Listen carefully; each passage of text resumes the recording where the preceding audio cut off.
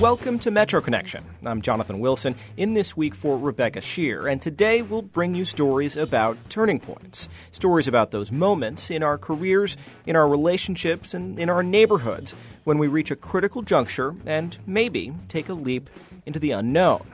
Over the next hour, we'll meet two guys who took that leap right off the corporate ladder and opened their own beer garden here in D.C. We'll also talk with a Montgomery County man who has struggled for years with paranoid schizophrenia and just moved into his own apartment for the first time in years. But first, we begin our show with a turning point that happens every single night in the waters of the Chesapeake Bay and its tributaries. It has to do with one of the bay's most critical and imperiled residents, oysters. The situation for oysters looks bleak by any measure. One estimate from the Chesapeake Biological Laboratory at the University of Maryland puts the oyster population at just 0.3% of historical levels, mostly thanks to overharvesting.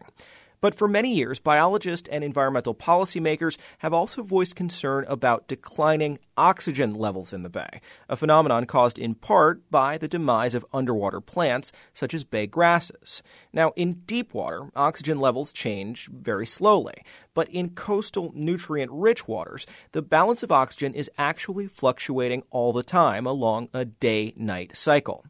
Some of the latest research on how water quality in the bay is affecting this cycle and how those changes are affecting oysters happens in a lab at the Smithsonian Environmental Research Center, better known as SERC, in Edgewater, Maryland. The Reed Education Center on the 2,600-acre SERC campus sits on the Road River, a tributary of the Chesapeake. And the waters of the road are constantly pumped in and out of the lab here, making this what's called, logically, a wet lab. For our room itself, we're going through about 20 liters of water a minute through the lab, and that's just trying to pump as much river water from the river through the room as we can to feed the oysters. That is Andrew Keppel, a graduate student here at SERC. And the room he's talking about isn't just any room. It's the room of doom. How excited were you when we came up with the acronym? Pretty excited, yeah. It's a good one. So, as you may have gathered by now, the Room of Doom, as christened by Keppel and his fellow researcher Rebecca Burrell, has nothing to do with the apocalypse, unless perhaps you're an oyster. So, doom came out of dissolved oxygen, oyster mortality, and it's one of those things where it's a cool name that we then sort of made work, and we've stuck with it, even though we've sort of moved on to growth and disease and other aspects. The lab is dominated by 30 oyster aquarium tanks, each filled with river water and different mixes of dissolved oxygen and nitrogen, along with different levels of plankton to feed the oysters. Everything is monitored by a customized computer program, and researchers know right away if oxygen levels or other levels are off, thanks to an appropriately sinister alarm.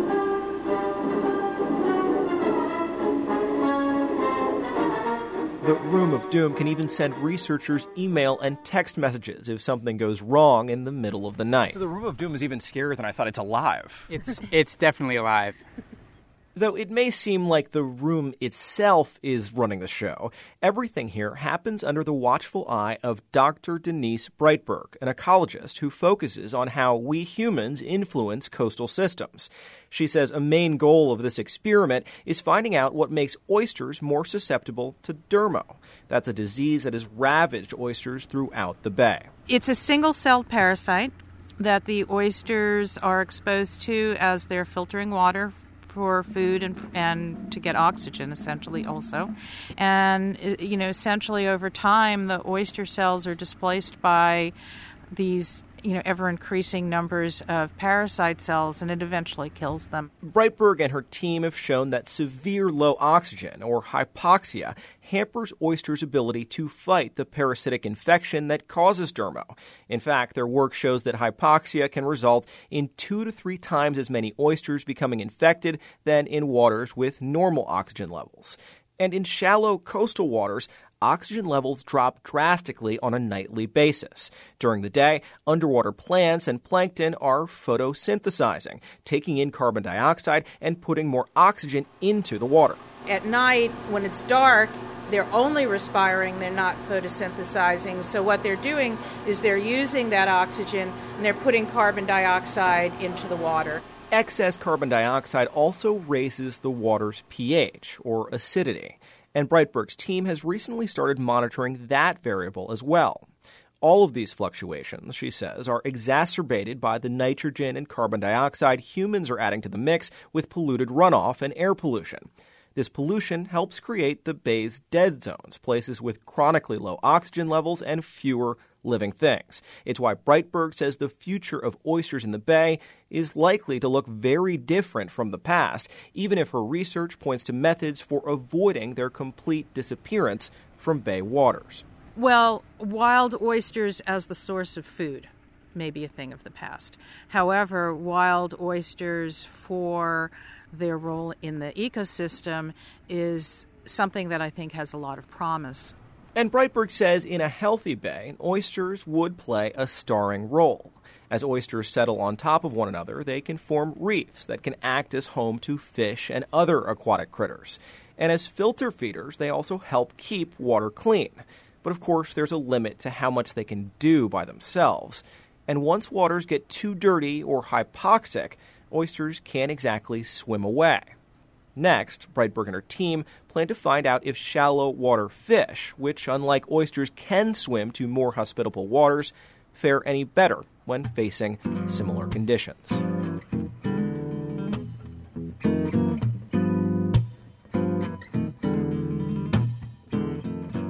You can learn more about the Room of Doom and see a video of the work that happens there on our website, metroconnection.org.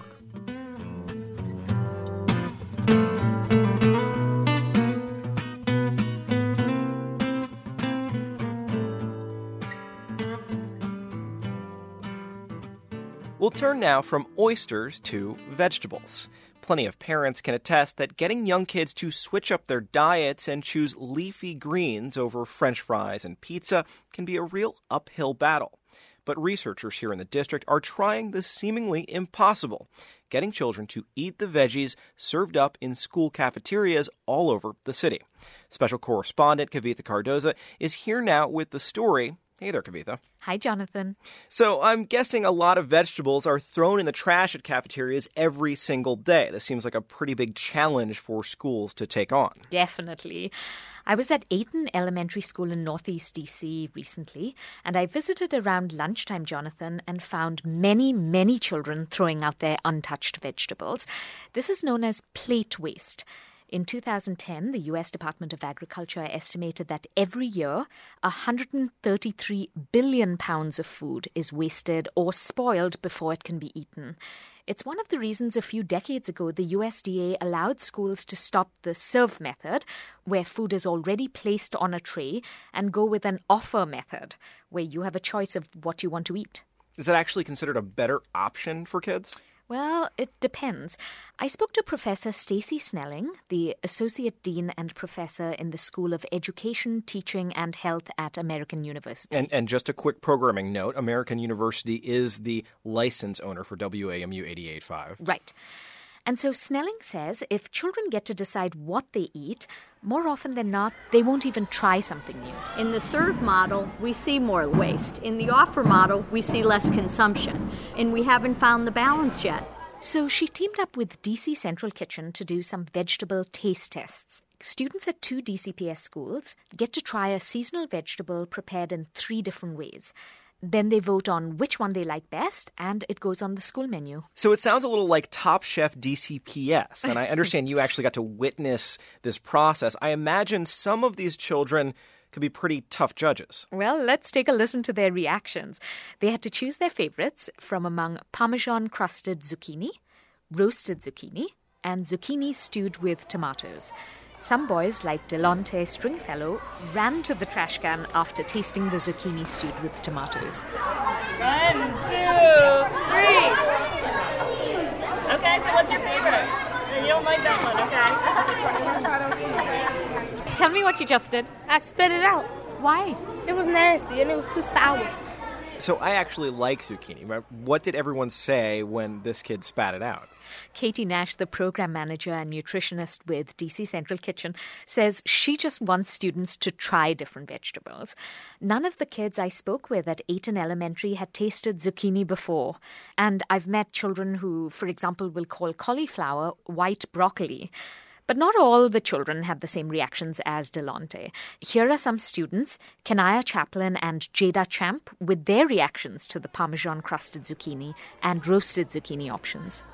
It's the bomb! It's the bomb? Yes. Tell me why. Because it got cheese, it got flavor, it tastes like Papa John's. I like the second one because it's roasted and it tastes very good. Have you tasted zucchini before? No. Nash says, for the record, that the Parmesan zucchini had very little cheese and it was baked, not fried. But in general, these sorts of positive reactions make her day. I had one student recently, she said, I have one word, 3 syllables, amazing. And I said, that's great. That's like the best thing I could ever hear. And it's really, really encouraging. It makes it worth it. So now that this taste test is done, what happens next? Well, once the dish is on the school menu, then using an iPhone app, researchers measure whether students actually eat that vegetable. And those results are compared to students in schools that don't take part in the taste test. And the results from last year are pretty interesting. In DC, we've done collard greens, sweet potatoes, broccoli, black beans, and spinach. And in all of those cases, we have shown significant changes between baseline, which is when the children have it placed on their trays, and then we intervene with the taste test and voting. And in every case, with all 5 vegetables, there has been a significant change in the amount of vegetables consumed, reducing the plate waste. Broccoli was the most dramatic. It went from approximately 12% up into the 40% range, which means that almost half of the broccoli being served is being consumed. So I'm curious, which of those 3 zucchini options won the taste test that you watched? Overwhelmingly, with 25 votes, Jonathan, it was the Parmesan zucchini. And it'll be on the school lunch menu at Ayton very soon. One last thing to mention, Jonathan. Stacey Snelling, the researcher conducting this study, says it takes about 8 tastes before you get used to a certain food. So children often need to be coaxed to try something new and to eat healthy options. This behavioral aspect of food is really interesting. So research has shown that a successful nudge in the right direction can be anything from pre-slicing fruits to giving food different names. So instead of seafood fillet, people are more likely to find succulent Italian seafood fillet an appetizing choice. And now, Kavitha, I am hungry. But thank you for sharing this tasty morsel of a story with us. Next time, bring some samples, please. Definitely. Thanks, Jonathan. You can see a photo of the taste test and find more research on how to get kids to eat more veggies. It's all on our website, metroconnection.org. Partial support for education reporting on WAMU 88.5 comes from the Corporation for Public Broadcasting.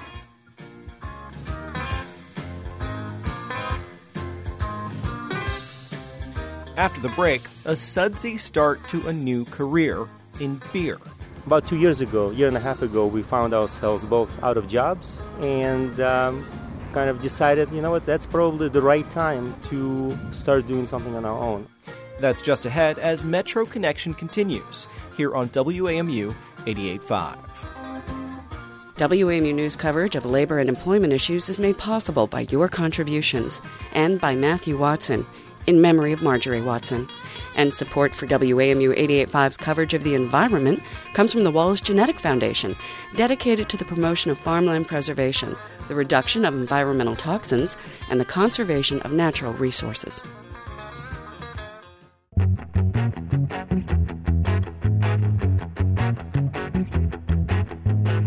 I'm Jonathan Wilson, in this week for Rebecca Shear. Welcome back to Metro Connection. This week's show is all about turning points, those crucial moments when we reach a crossroads or make a breakthrough, and something big, changes. In just a bit, we'll talk with two guys who turned job loss into an opportunity to free themselves from the 9-to-5 grind and pursue new careers. First, though, we'll hear from a man whose turning point came recently after many years of struggles with paranoid schizophrenia. Megan Pauley brings us his story. Stephen has been living with schizophrenia since he was in his teens. He's 36 now, and for years his story was one of delusions, misdiagnoses, hospitalizations, and brushes with the law.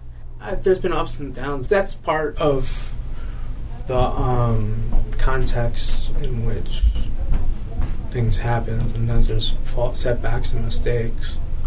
Recently, Stephen, who asked that we use only his middle name to protect his privacy, says his story is taking a happier turn.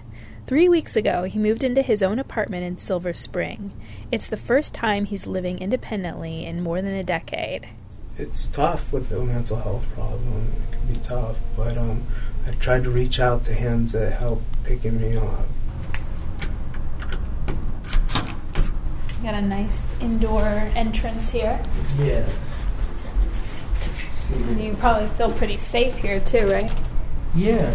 Among those helping to pick him up is Sarah Wazodsky.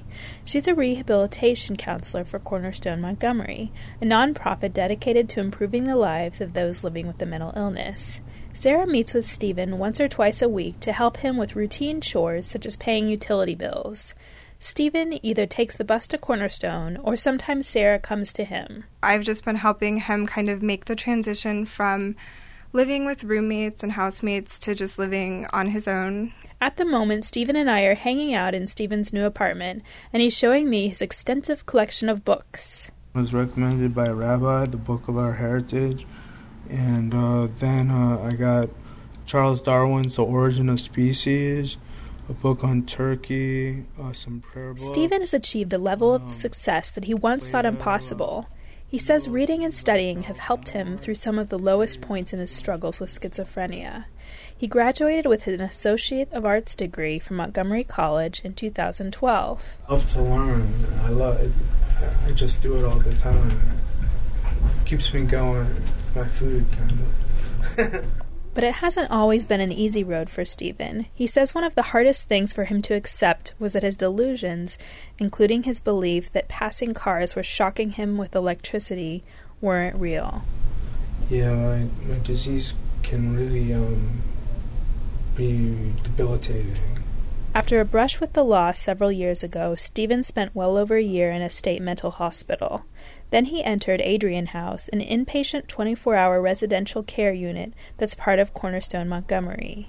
I had some real bad problems come up, and it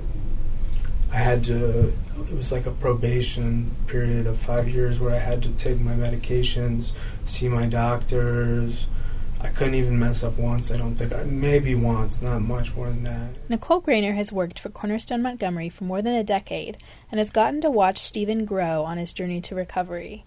She's sitting in her office chatting with him, something they do from time to time when he comes to Cornerstone for appointments. I know. It's awesome. It's been a long time. It has. I mean, I was telling Megan how you and I had this conversation now 13 years ago when we first met, that your goal was to be where you are right now. Yeah. And you did it. Nicole says she's also proud to see Stephen taking on the role of mental health advocate. He recently shared his story in testimony at a Montgomery County Council meeting. I can't begin to tell you the impact that working toward the goal of having my own apartment has had on my mental health and well-being. I've not been hospitalized since 2009, and I've been working for just over a year. Stephen says he'll keep sharing his story as well as working to fight the stigma surrounding mental illness. He doesn't want his mental disorder to define him, and he continues to set goals for the future. I want to be grounded in reality. Yeah. It sounds like you are. Thanks, yeah. Well, good doctors, and my next big goal is to try to find some kind of exercise 3 to 4 times a week. Stephen's ambitions extend far beyond exercising. His long-term plans include obtaining his Bachelor of Arts in Philosophy and someday starting a family. He's also even working on his own autobiography. This is Megan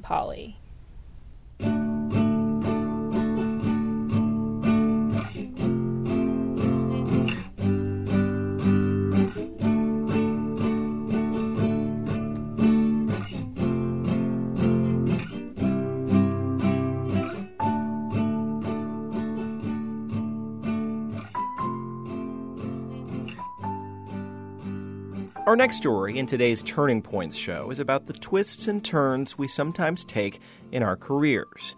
Dmitry Chekaldin and Ilya Alter both went to business school, earned MBAs, and had good jobs, until one day those jobs were gone. Neither wanted to go back to work for someone else, so they decided to open their very own German-style beer garden here in D.C.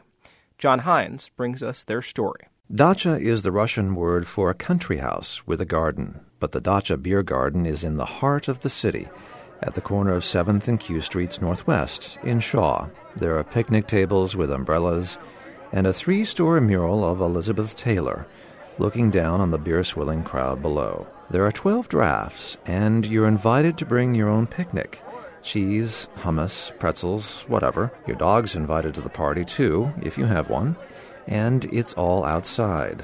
Добро пожаловать на дачу. Welcome to Dacha. Добро пожаловать на дачу. Welcome to Dacha. That's Ilya Alter and Dmitry Chekaldin, the owners of Dacha. They've opened up their beer garden early one day to talk with me about their pasts and their new careers. Both men came to D.C. and their German beer garden by way of Russia. Chekaldin says he was born in the Ural Mountains. In the city of Perm, P-E-R-M. Alter was born and raised in Russia and later moved to Baltimore with his parents. I grew up in a city called Khabarovsk, which is in the far east of Russia. And I came to the U.S. When I was 17 with my parents. My parents immigrated and they brought me and my sister. And they still live in Baltimore. Like so many immigrants before them, Chekaldin and Alter arrived in America and set to work on their studies and then their careers. Here's Alter. I have a degree in finance from University of Maryland, and later I got an MBA from the Johns Hopkins. And I worked for various companies, law firms, in financial planning departments, dealing with budgets and forecasts for about 14 years. Dmitry says he trained as a diplomat and also got an MBA, which helped him land a job as a commodities trader. I'm a graduate of George Washington University, and my MBA is from a French school. So they had good educations and good jobs, but by serendipity, or bad luck, they found themselves unemployed. About 2 years ago, year and a half ago, we found ourselves both out of jobs and kind of decided, you know what, that's probably the right time to start doing something on our own. And then the idea of beer garden came up, and here we are. Chekaldin says the choice he faced was clear: get another job working for someone else or strike out on his own. Well, for me, there was a moment. It was actually 2 moments. One came from Ilya, my friend. But the first realization came when I was part of the study group at my corporate job that was tasked with writing an algorithm for a giant computer called artificial intelligence. The algorithm, he says, was designed to replace work done by humans. He knew his own job would soon be gone. It was inevitable. I knew that it would happen. And in my mind, I started changing the direction of where I'm going to be looking. But once I was out of the job, it was Ilya who told me that, yes, it's very nice to find another corporate gig and be comfortable with a paycheck coming in, but you will be in a cycle, and you will not be free. To be free. That was their goal. Soon, Chekaldin and Alter saw glimmers of that freedom in a vacant lot at 7th and Q Streets Northwest. Without knowing whether a beer garden would work, they signed a 10-year lease. Today, Dacha is a hit. And Pilsner-wise, we're gonna carry Koenig for a little while. Who? Koenig Pilsner. Okay. That's On this Thursday evening, Dacha is crowded with 20, 30, and yes, 40-somethings enjoying open-air beer drinking under Liz Taylor's enchanting eyes. Mary Beth Levin is here for the first time. It's a lovely place, as you can hear. It's completely packed. The atmosphere is very warm, very friendly, very welcoming. People are here in tank tops, they're here in business suits, they're here with their dogs, they're here with their own picnic. All different kinds of people. All different kinds of people who together are making Dacha's owners pretty pleased that they chose the path they did. Every morning I wake up a happier person. It's a beer garden, and the fact that we are building something better and we get good response from people, and beer by beer we're changing the world for better. Beer by beer, changing the world for the better. Now that's a career goal I can drink to. I'm John Hines.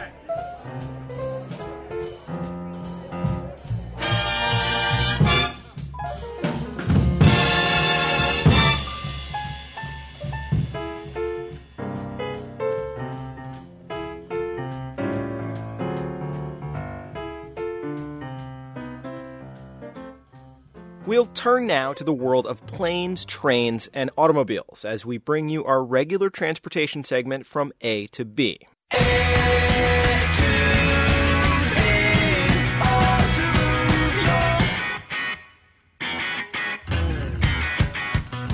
And joining us for that is WAMU transportation reporter Martin DeCaro, who has some news we've been waiting on for years. Hi there, Martin. Thanks for joining us. Well, Jonathan, glad to be here. So that long-awaited news has to do with Metro's Silver Line, the system's first new line since 1991. Now, construction began in March of 2009. Here we are, June 2014. So is the Silver Line finally ready? Well, big expectations for me to deliver here. It's almost ready. It seems this really has been a soap opera at times. Each week, a new development, either bringing us closer or threatening another delay. But on Monday, Metro finally is expected to announce when the Silver Line will open, and it is looking like late July, early August for the first passengers out to Tysons and Reston. So part of the issue has been all of the problems that contractors have had to fix. Remind us what some of the problems were and how they've gotten fixed. Well, the lead contractor, Bechtel, and its subcontractors were required to fix a host of track signaling and construction issues. Some were more important than others. The list was dozens of items long, a to-do list that was part of an agreement between the Airports Authority and Metro back in April. That agreement was designed to get the project moving, to get it to our summer opening. So Metro's general manager, Richard Sarles, had this to say about the contractor's progress during a conference call earlier this week. We have dates we plan against, and as I said before, that's in fact true of any construction schedule. You have dates you plan against.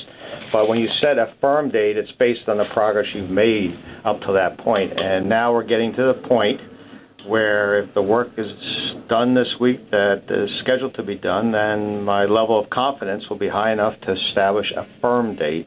So Sarles sounds confident at this point, but we've known for 2 weeks now that Metro's been eyeing possibly late July for the Silver Line. Jackie Jeter is the president of the Amalgamated Transit Union, Local 689. She told WAMU Metro leaders informed the union to have train operators and station managers ready for trial runs on July 20th. We have a July 20th simulation service date. That's what we have. So unless they come to me and tell me we're not ready to go and the service is not going and the pick is canceled, then we're set to go. And when I asked him about it today, he told me that we're still on board. So that's what we're going with. Okay, so it sounds like we're finally ready to move past the drama of completing the project to actually moving commuters through Northern Virginia. Remind us, where will the Silver Line stop at this point? Well, there'll be 4 stops in Tysons Corner, and moving west, the final station stop will be in Reston at Wheelie Avenue. Not quite all the way to Dulles Airport yet. You'll have to take a bus or shuttle from Reston to Dulles. So, of course, Silver Line supporters have long talked about the idea of how this rail line will transform the region, and especially Tysons Corner. Can you talk about that? Well, right. Fairfax County envisions a city of 100,000 residents and 200,000 employees in Tysons within the next 25 years. Okay, it's a sizable number. So how are all these people actually supposed to get to and around Tysons once they get there? Yeah, that's right. The Silver Line is the centerpiece of all this. It's a very good question because traffic in that area is pretty bad now, and planners certainly don't want everyone driving to the stations to take the train. Now, a lot of people drive or take buses to Tysons already. 100,000 people work there on any given weekday. So, to answer your question, there will be parking lots at the westernmost and easternmost of the 5 Silver Line stations. The lot in Reston will be permanent. The lot at McLean Station will be temporary. So you're saying no permanent lots at any of the 4 Tysons stations? That's right. To connect rail commuters to Tysons Corner, Metro, Fairfax Connector, and other transit agencies have added several bus routes to drop people off right at those station stops. For those who still need to drive or want to drive, there is Reston and the temporary lot at McLean. So what if I want to just go to the mall at Tysons Corner, park my car, and hop on the Silver Line from there? I'll let Michael Kaplan, the head of the Tysons Partnership, answer that question. This is not commuter parking. This is shopper parking. Each property owner who has a parking lot is making their own plans about how they're going to manage the commuter parking. And I have a feeling that a lot of plans are still in development because no one really knows what the demand on the parking will be. So, Mr. Wilson, the malls are going to be looking out for you and commuters who may want to try to nab free parking. Kaplan says the buses will drop you off right at the station, so it's more convenient than parking at a mall and walking to the Silver Line. All right, so let's move from the Silver Line to a simpler way of getting around. Of course, by foot is what I'm talking about. The lack of pedestrian safety on some D.C. roads seems to be gaining a lot of attention. Lately, you visited one intersection in the Capitol Hill neighborhood. What brought you there? I'll tell you in a moment. I first want to briefly address this issue. You're right. Pedestrian and bicycling safety is receiving more attention lately because so many D.C. residents are getting around without cars now. Makes sense. D.C. has a lot of car-free households. That's right. 40% are car-free, according to the census. So I visited Maryland Avenue Northeast at the intersection of 7th and D Streets. A librarian had been run over by a taxicab. She was badly injured, but will survive. And when I looked into the story, residents started telling me how dangerous that corridor has been for years now. Let's listen to how Beth Bacon, a mother of young kids, describes crossing the street there.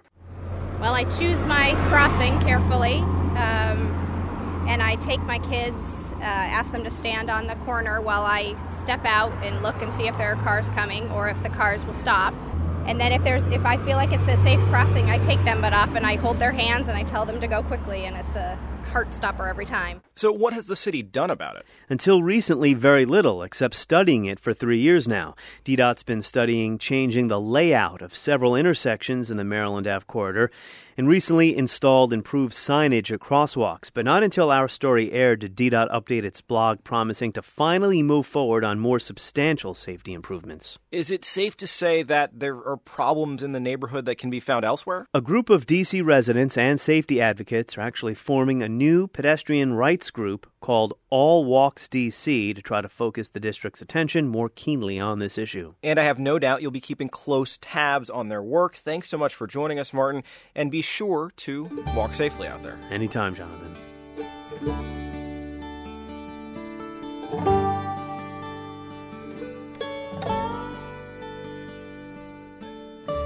In a minute, a mysterious mural. We don't really know who the artist was, what the rest of the thing looked like. There's a lot of unanswered questions. That and more is coming up here on Metro Connection on WAMU 88.5.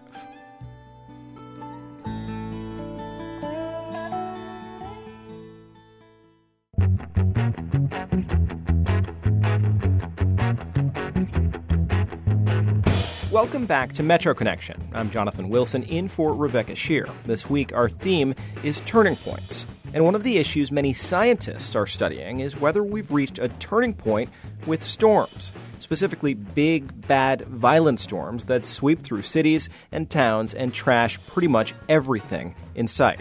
So far in 2014, the Federal Emergency Management Agency, or FEMA, has issued 29 disaster declarations across the country.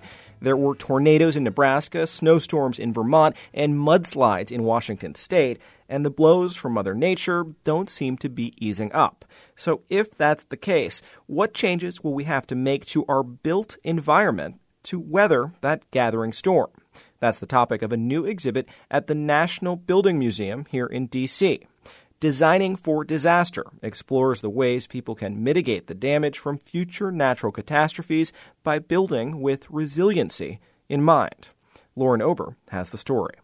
Okay, so imagine your car's suspension system. It's basically a shock absorber mounted inside a big metal coil and attached to the wheel to give you a smooth ride.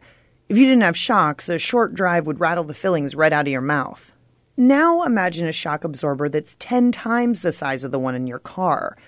But it's not for a vehicle. It's for a stadium. Specifically, the recently renovated California Memorial Stadium in Berkeley, which inconveniently lies on a seismic fault line. This type of damper is actually connecting the concrete core that's supporting the press box at the stadium to the seating bowl. But those two things are actually not connected, again, so that they can move independently. In essence, the stadium's press box sort of hovers over the seating area but isn't actually attached to it.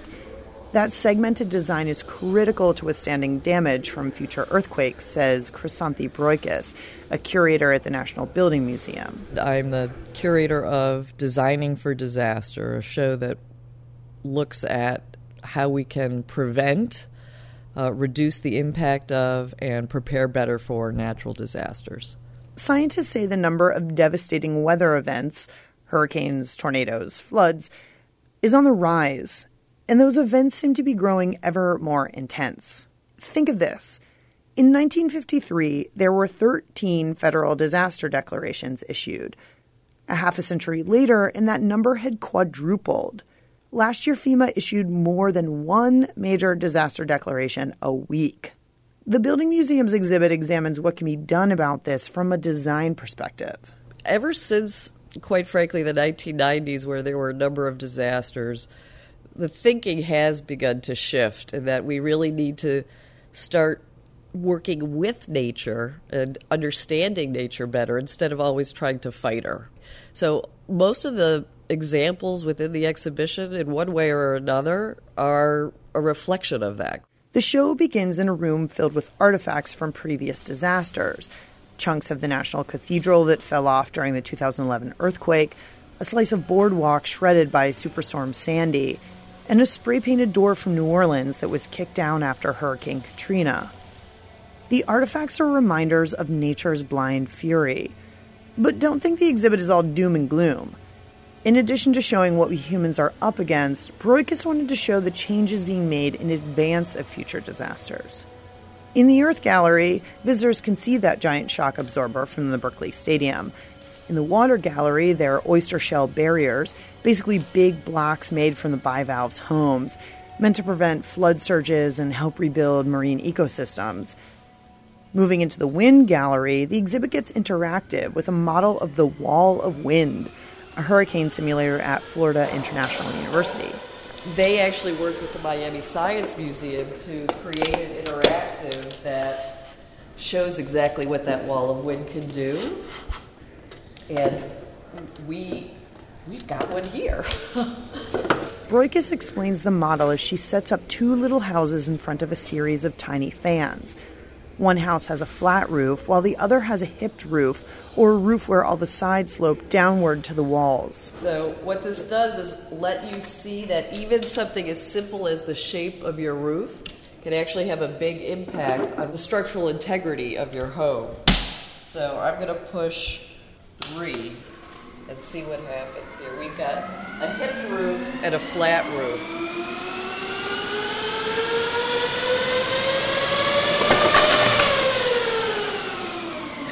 So that flat roof just flew off. The hipped roof performed much better. But it turns out that a shape like that, which actually equalizes the pressure, does a better job. Also in the Wind Gallery is a structure that Midwesterners know all too well. So I'm standing in a safe room right now, which is in the National Building Museum as a part of the exhibit. This safe room basically feels like a fallout shelter, which is essentially what it is, only it's meant to provide shelter and safety from extreme winds. It's made from concrete blocks, cinder blocks, steel rebar, and mortar. Now, in this particular safe room, they also have a collection of food like cashews and cocktail peanuts, Triscuits, some saltines, and a bunch of other things that won't go bad. There's also a first aid kit, a solar cell phone charger, and a little radio so that you can stay in touch with the outside world from the safety of your ready-made safe box. But Broikis emphasizes you don't need to reinforce your house with giant X braces or build a bomb-proof safe room in your cellar in order to be prepared for natural disasters. There's just this incredible human capacity for inaction. And the fact is, if you do just little things, it can make a big difference. So that's one of the underlying goals of the exhibition is to show you can do something. And even if that something is just packing an emergency go bag and keeping it in the closet in the event of an evacuation, it's better than nothing. I'm Lauren Ober. Want to see a video of the Wall of Wind model in action? Go to our website, metroconnection.org.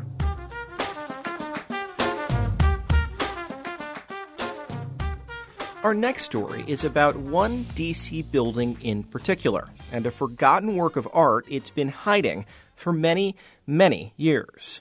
In the 1860s, 415 M Street Northwest was built as the private home of a neighborhood butcher. But over the past 140-plus years, it's been the site of the Young Men Hebrew Association, an Orthodox synagogue, a church, and then one of the city's first ministries serving the local LGBT community.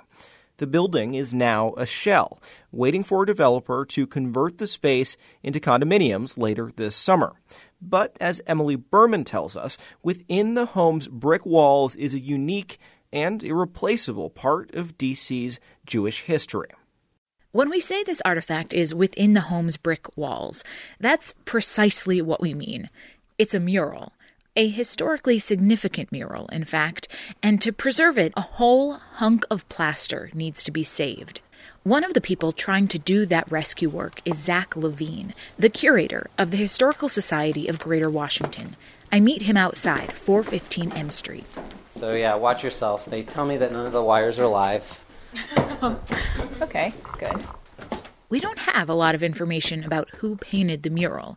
Levine says it was probably commissioned in the 1920s by an Orthodox synagogue named Shomrei Shabbos, which held services here. We do know that it was common in Lithuania and Poland to paint their wooden synagogues, but most of the murals and the synagogues themselves were destroyed in the Holocaust. A similar preservation effort is underway in Burlington, Vermont, where a mural was found on the ceiling of a carpet store. This is the only example that's been uncovered in Washington, D.C., and all we know about the mural, and the house, for that matter, is what we see. The ceiling, it almost looks like somebody cut away a big square in the ceiling. They applied to the city to cut this away so they could create a gallery for women. Because in this Orthodox synagogue, men and women sat separately. We climb up to the second floor, where the mural is. It was hidden behind wallpaper and paint until about 20 years ago. That's when D.C.-based filmmaker Stephanie Sluka moved in and started renovating. And I'd hired these two guys from the neighborhood to start scraping away, and part of it was there. She kept scraping away at the plaster and revealed the mural. Well, parts of it. The Star of David was almost all there, and the blue sky was there with some little gold stars in it. In a semicircle, there's a quotation from the Book of Exodus. It's, "Wherever I allow my name to be mentioned, I will come to you and bless you." Some of the mural was intact, but the middle had crumbled away. Sluka contacted the Jewish Historical Society of Greater Washington, which tracked down someone who had gone to services at Shomrei Shabbos back in the 20s and would have seen this mural in person. And he really couldn't quite remember. So she got creative. She went to the library and researched what might have been in the center of the mural, and then hired an artist to fill in the missing pieces. He painted a winged lion, a nod to a phrase in Jewish teachings that devotion to God should be brave like a lion and light like an eagle. She asked for the Historical Society's blessing. I said, is it in any way offensive or sacrilegious to, have this in my living room? Should we cover it back up? What do you think? We told her that very clearly that Judaism is a religion of time and not a religion of place. Once Jews leave a place, it's no longer really a Jewish place. The fact that it's the only example of Jewish mural painting in Washington, D.C. makes it an important historical object, Levine says, but not a sacred one. This mural was really hers to do whatever she wanted. The mural was in the middle of Sluka's living room, which has made a great conversation piece over the years, and she says she's proud of the way it was preserved. It got a new life. The history of, Shomrei Shabbos, was told for another 20 years. Sluka recently sold the property, and by the end of the summer, construction will begin on condos. It will take $20,000 to preserve the most original parts of the mural and put them on display in the Historical Society's new museum, set to open in a few years. With just a month left, there's about half the money yet to raise. But Levine says he's confident the story of this mural and the Jewish community that created it will be told for years to come. I'm Emily Berman. We have photos of the mural on our website, metroconnection.org. The mural on my ceiling is soft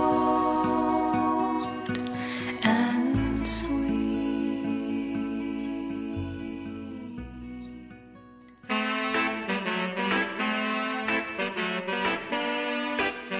And now, our weekly trip around the region. On today's Door to Door, we visit Brookville, Maryland, and the Columbia Forest area of Arlington, Virginia. My name is Sherry Lewis. I'm 51 years old, and I live in Columbia Forest in Arlington, Virginia. Columbia Forest is located near the intersection of Fairfax, Alexandria, and Arlington counties. We border one side on Fairfax County, and we are about 50 yards away from Alexandria on the other. Well, Columbia Forest started as a planned community, and it was built in 1941. The Army Corps of Engineers designed the houses and supervised their construction, and the street layout was designed to conform to the topography, and so it has lots of curved streets, cul-de-sacs, and park areas. And they made an effort to save the existing trees, so it gave the impression of a much more permanent, mature community, and we have a beautiful canopy of trees as a result. Columbia Forest, like a lot of area around Arlington, was once owned by George Washington, so we have a lot of fun telling friends and relatives that visit that they're on land George Washington once owned. We are going to be getting the trolley coming up Columbia Pike, so we're happy about that. We got a brand new community center, and my son goes to the elementary school. It's a county-wide elementary school, and it's a dual immersion Spanish-English program, and a lot of the neighborhood kids go to that as well as kids from all over the county. We have grocery stores within walking distance. We have the high school pool within walking distance. We have parks within walking distance. We have bicycle trails. We have all this stuff. I'm Karen Montgomery, and I live in the town of Brookville in one of the older houses. The town is up what we now call Georgia Avenue, Route 97, exactly 2 miles from the crossroads of 108 in Olney. This town has a hot 48 or 49 houses and families in every single house, varying from single women who have been widowed up into thriving families with 3 young children. Quakers in Brookville help make the history of the town. Brookville would not have had a post office. Brookville would not have had the schools it had if it had not been a Quaker town. It was a town that educated all of its slaves and ex-slaves because the town believed in educating everyone, white or black. So the town has always attracted somewhat eccentric people who are interested in education. I see the town becoming a spot where oldness is respected but not revered for its own sake, that the houses need to be preserved, but the intellectual stimulation needs to continue on and move forward. We heard from Karen Montgomery in Brookville and Sherry Lewis in Columbia Forest. If you'd like us to knock on your door so you can talk about your neighborhood, send an email to metro@wamu.org. You can also send us a tweet. Our handle is @WAMU Metro. And you can find a map of all the doors we've knocked on so far on our website, metroconnection.org.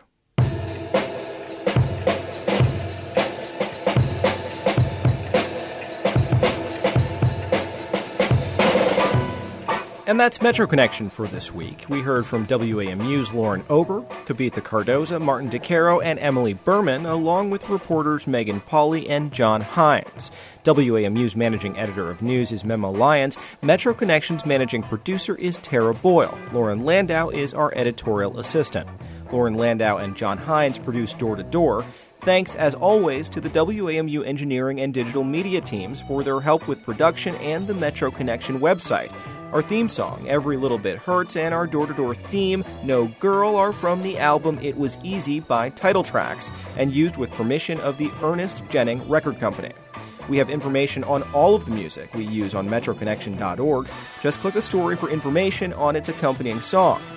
You can also hear the entire show on our website by clicking This Week on Metro Connection or by subscribing to our podcast. We're also on iTunes, Stitcher, and the NPR News app.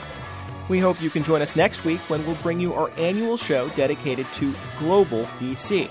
We'll launch ourselves into the frenzied spectator sport that is World Cup viewing in Washington. We'll talk with a CIA agent who's juggling his day job with novel writing. And we'll meet the members of DC's Cosita Seria Music Collective.